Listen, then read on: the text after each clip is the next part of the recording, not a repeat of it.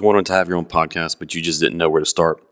I know that used to be me until I was told about Anchor.fm. Anchor FM is one of the best podcasting platforms out there because it's free.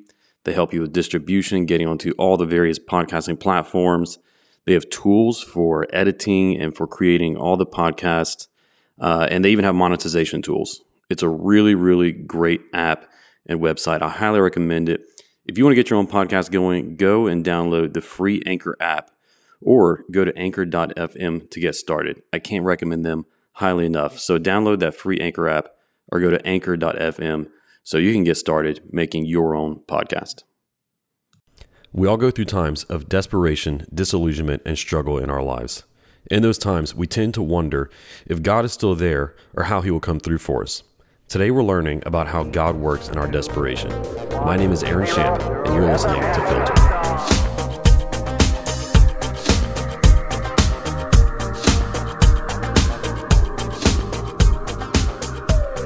Hey guys, welcome to Filter. On this show, we recognize that the world can be a confusing place to live in. What I seek to do is to equip you to live with biblical clarity in our confusing world so that you can face the chaos of life with wisdom, integrity, and courage.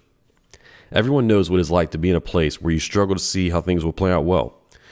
Maybe it's a mess that you got yourself into. Perhaps you're in a tough spot by no poor choices of your own. Nevertheless, when we go through these times of confusion, disillusionment, and desperation, it can be difficult to see how God is working. In this episode, I'm sharing with you a portion from a recent sermon that I preached where I addressed these issues. But before I share that with you, I want to give you a quick reminder about the fall book giveaway that we're doing here on Filter to celebrate all that God has done with podcasts this year. We're giving away 11 books that are in total a value of over $225. These books are from our amazing guests, such as Os Guinness, Thaddeus Williams, George Yancey, Justin Whitmell Early, Douglas Groothuis, and even more. To enter for your chance to win this amazing book giveaway and to see the full prize package, just click on the link in the description below so that you can enter for that contest and see all that we're going to be giving away with it. Also, be sure that you're subscribed to Filter wherever you get your podcasts so that you don't miss out on any future episodes. In addition to that, if you're helped by this content, we'd really appreciate it if you left us a rating and review or if you shared this show with your friends. Taking these simple steps really helps us to get the message of biblical clarity out to more people. Well, without any further delay, let's jump into this episode about how God works in our desperation. Secondly, his ways are surprising. Let's look at this. So David is in this situation, right? Like I said before, he's sweating as he is riding along with the Philistine forces, wondering to himself, how am I going to get out of this? What am I going to do? Is God going to come through for me? And so on. So here he is in this situation, and God does come through for him. Like I said, with his quiet care, his silent providence, God comes through for him. But he comes through him in perhaps one of the most mysterious and ironic and surprising ways. God turns the Philistines into David's deliverers, in a sense. David in his foolishness and his folly, David in his weakness and his struggling with his faith, had gotten himself into the Philistine ranks and forces, and God works the situation to save him with the Philistines. Isn't that incredible? It's those commanders who see Achish bringing along David and say to him, what in the world are you doing? Send this guy home. Get him out of here. Do you think that in all of David's wondering, and all of David's sweating as he was riding along getting ready for a battle, and thinking, maybe I could do this, maybe I could do that, maybe God will strike them all with a meteor and take me with them. Do you think in his wildest imagination that he expected the Philistine commanders to be his savior? Do you think that was one of the possibilities that he was thinking to himself, that was on his mind? Do you think he ever expected that?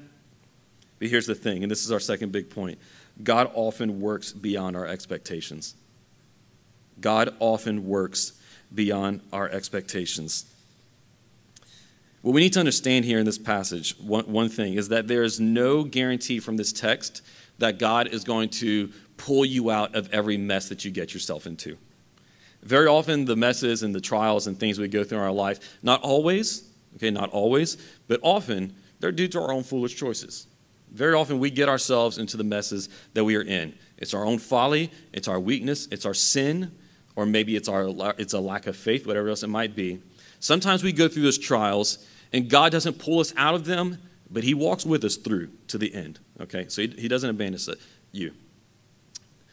But whether he chooses to pull you out, whether he chooses to calm the storm while you're in the middle of it, or whether he chooses to persevere you and help you to endure all the way through to the end of it, here's the thing. He often does that in a way that we cannot expect, or in a way that is beyond how we, once again, imagine the situation playing out. This is something a theme that we have talked about a couple of times in this series over David's life, and especially as David has been running through the wilderness.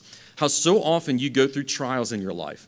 You go through a storm, and you are imagining to yourself no possible way out of this storm that ends with you alive, that ends with you well. You're going through a season of suffering that you just say to yourself, I don't know if I can survive this unless God directly intervenes and takes me out of it. Sometimes it's not necessarily a season of suffering, but it's just a season of wondering. It's trying to discern God's will for you, and you once again just want him to put it up before you.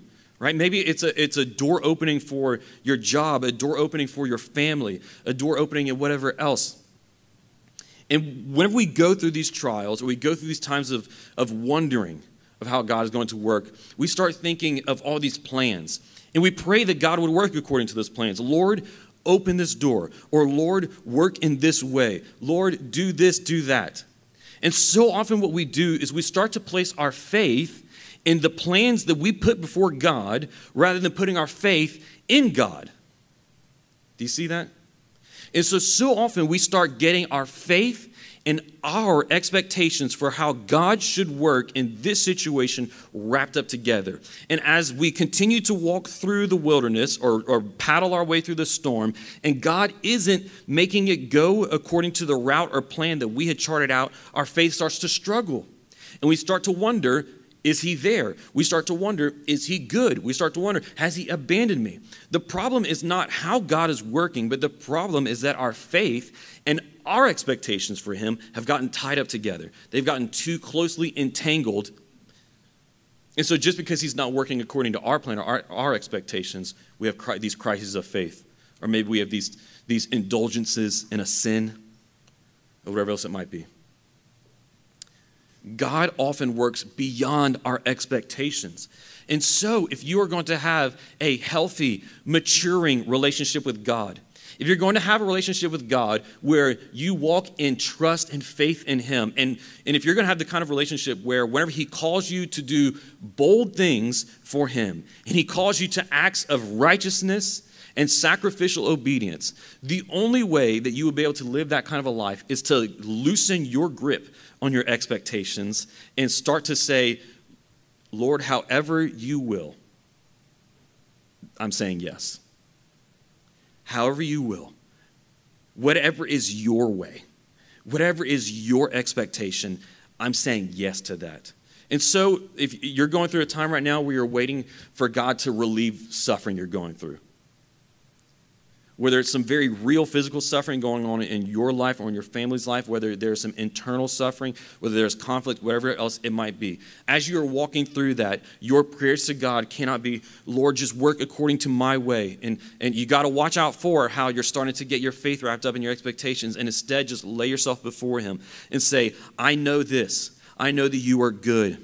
I know that you love me. I know that you do not abandon those that you are in covenant with. And so however you will, and whatever way you make, my answer is yes.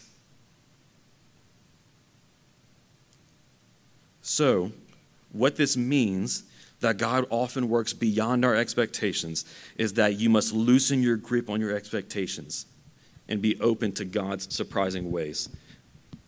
I'm just going to say one more thing before I move on to this point. Whenever I look back in my own life, and I look at the testimonies that God has given me of all the times that he's worked, and I see how he's come through again and again. He always comes through.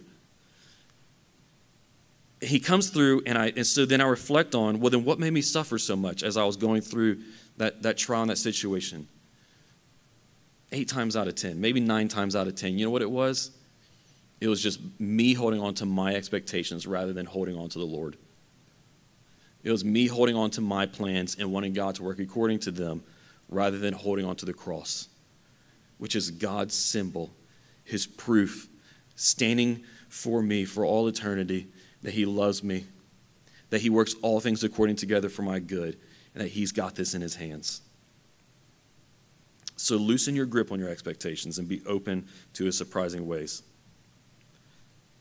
We got to remember this, that David was in this situation due to his own foolishness and folly. I've said this the past 2 weeks, and I'm going to say it again today. One of the reasons that I love Scripture, that I love the Bible, and that I trust in it, is because it does not hide its hero's dirty laundry. David's life is not whitewashed. Neither are any of the other heroes of Scripture. His faults and his folly is fully laid out, and so it's important for us to remember. David's in this situation here in 29, before God comes through for him, completely due to his own weakness, due to the moment where his faith was shaken, and he said to himself, the only place for me to go is with the Philistines.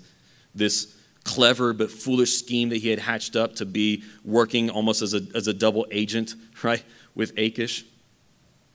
He is in that situation completely due to his own foolishness and folly. And so he deserved to have to see it through to the end, right? Have there ever been times in your life where somebody says, you got yourself in this, you're going to see yourself through it? We call that tough love sometimes, right? I know we've all been in situations like that before. And in one sense, it would have been perfectly right and appropriate for God to have let David just say, you got yourself here, you're going to get yourself through it, right? You're going to see what happens whenever you quit trusting in me, David. You're going to learn from this, David. Here's some tough love for you, David.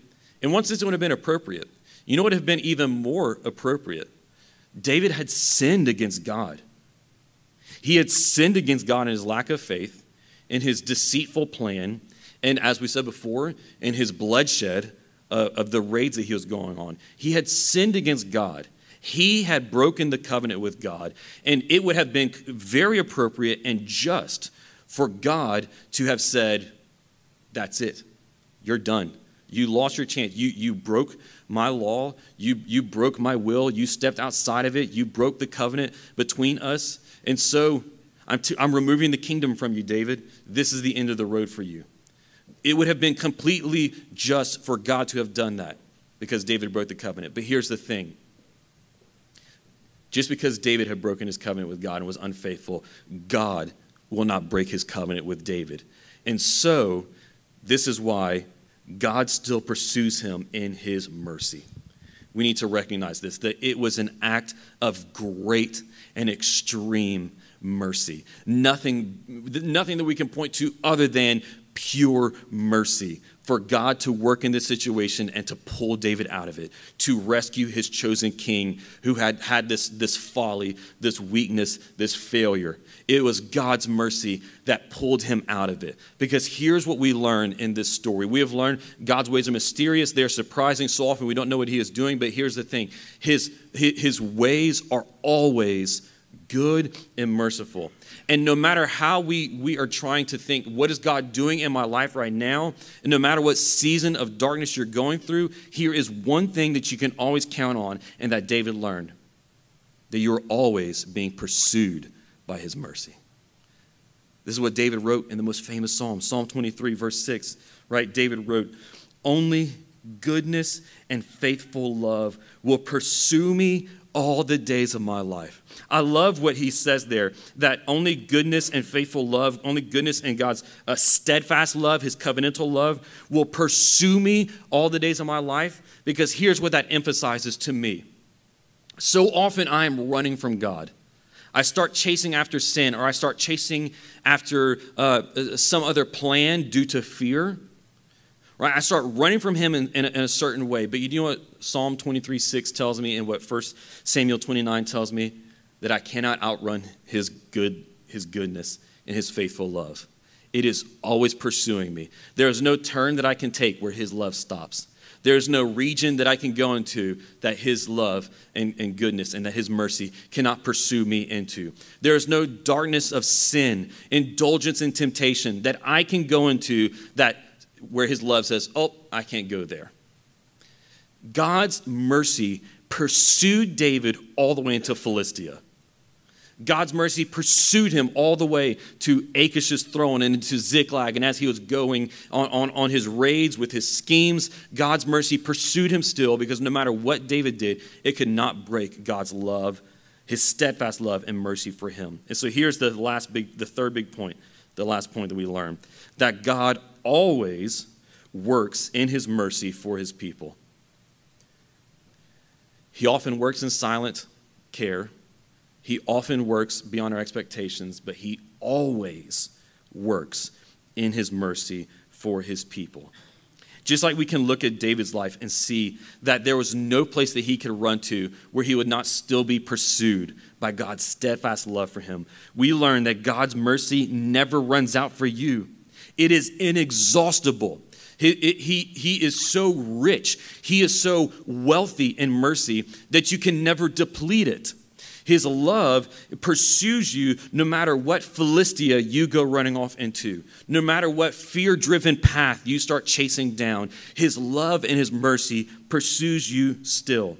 He doesn't cast you off because of your foolishness, just like he didn't cast David off because of his foolishness here. No matter what kind of situation you get yourself into because of your folly, because of your weakness of faith, or because of your fear-driven choices or sin, you never took a turn and you never went a place where God said, oh, I stop here. Even if you are in that place right now, some of us coming in to church this morning with the weight of guilt and shame bearing down upon us, in a place of darkness, wondering and questioning, disoriented to if God is even working in our life. Friend, even as you cross that threshold this morning and you're sitting in that seat and you're sitting in your darkness and you're sitting in your shame and you're wondering to yourself and you're questioning and you're feeling that guilt weigh you down, God's mercy and his love is pursuing you still. It is pursuing you now. How? How is it possible that God's love could never run out for us, that his mercy could never be exhausted? How is it possible? Well, here is what might be one of the ways that God has worked that might be the most surprising and beyond expectations of all. God was able to stay faithful to David and keep his covenant with David, and God is able to stay faithful to you, to pursue you with his mercy, to pursue you with his love, and to maintain his covenant with you, though you often break it with him, because he has taken the curse for breaking the covenant upon himself. Whenever we break God's law, whenever we break covenant with him, whenever we sin against him, there is now a debt that stands between us. Because of David's lack of faith here, there was a debt that stood between him and God. So what David deserved was the curse that comes with breaking the covenant. He deserves the condemnation. And so do we whenever we break covenant with God. Whenever we sin against God, we deserve the curse that comes with that. So how will we be saved? Because God cannot just allow injustice by not punishing sin, punishing lawlessness.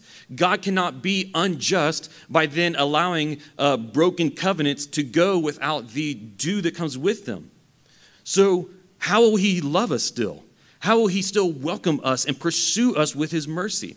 Well, there are two options. Either one, we will pay for that ourselves. We will pay for it with our own blood. We will pay for it with our own suffering. Or this, that most surprising answer that no one could have guessed, that made Paul erupt in praise, as we saw in Romans 11. God took the curse on himself. God took the curse on himself. God took the condemnation on himself. God took the suffering that we should have received on himself in Jesus Christ. Whenever Jesus Christ came to this earth, lived the perfect life, and then died his death on the cross, what he was doing was he was receiving upon himself the curse that should have been ours. Jesus was receiving upon himself the condemnation for sin that should have been mine. In his death, he was paying the penalty that I should have paid and that you should have paid. But here's the thing. Because he took that curse and that wrath upon himself, what he has done is he has swallowed it up in his own death, so that now for those who are in him, for those who follow him, there is no more condemnation for you for any of your sin, for sins committed in your past, for sins you've committed today, and for the sin that you will commit in your future. For any follies and foolishness that come up in your life, it has all been paid for. It has all been swallowed up in the death of Jesus Christ. There is not 1 ounce more wrath or condemnation that God is holding back to just waiting to pour out on you if you make the wrong move. It has all been paid for in Jesus Christ. He has swallowed it up and now you're free. But even better than that, because he lived that perfect life, what he did, the New Testament says he was a propitiation. Here's what that big word means. It means that he took that wrath and that curse that we deserved and he swallowed it up in his own death. He laid it down in his grave, and then he turned what was once that wrath towards us and was that place of condemnation that we stood in, and he turns it into a place of favor. He turns what was once wrath against us, and now because he has swallowed it up, and we can stand in his righteousness, and we can receive the benefit of his obedience, he takes that wrath and he turns it into grace. He turns it into love for you. He turns it into a faithful mercy that pursues you all the days of your life, into your darkest valleys and in your most shameful moments. How is it that God's covenant with David and with us can never be broken? Because as long as Jesus stands in victory over death, as long as Jesus remains resurrected over death, which is, of course, something that can never be overturned, your death is in his grave. Your sin was paid for on his cross, and he stands in victory over it all as the once and for all and eternal assurance to us and all who would believe in him that it has been paid in full. That God's verdict on you has been changed from guilty to righteous, and nothing will overturn that verdict. That is how God can always work in mercy for his people, even whenever you are at your worst or you are at your darkness. So friends, trust that you are not beyond God's mercy. Trust that what I've said here is not just nice sounding and not just true for some people or true for others, but that it is true for you. Yes, even for you. Say to yourself this morning, God's mercy is not beyond Aaron.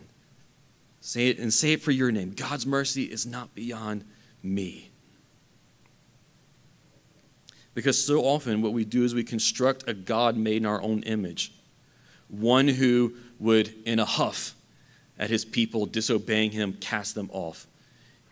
And because we so often start to follow that God made in our own image, we think that God casts us off because of our sin. Or because we've finally broken that last straw, or we've taken that one step too far. But that's not how God works. Trust that you are not beyond God's mercy.